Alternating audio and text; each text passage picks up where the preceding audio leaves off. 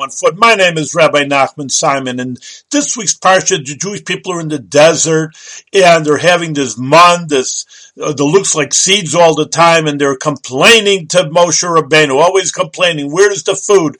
He says, wow, we'd rather have fish, which we ate for free in Egypt. And the question is, for free, it's not like you were free people like in the United States here, that you were slaves in Egypt. What do you mean you ate for free? So Rashi on the spot answers free from mitzvahs, that they didn't have to be a burden, if you want to say that, quote unquote, with the Torah and the mitzvahs. But the real truth is that who is really free is the person who does learn Torah and does the mitzvahs. You're free to express your inner soul, and you're not just bound by the times of the society that you live in. So really, to be free, you need the Torah and the mitzvahs, and not to be burdened. It's no burden at all, but a privilege to do the Torah and the mitzvahs.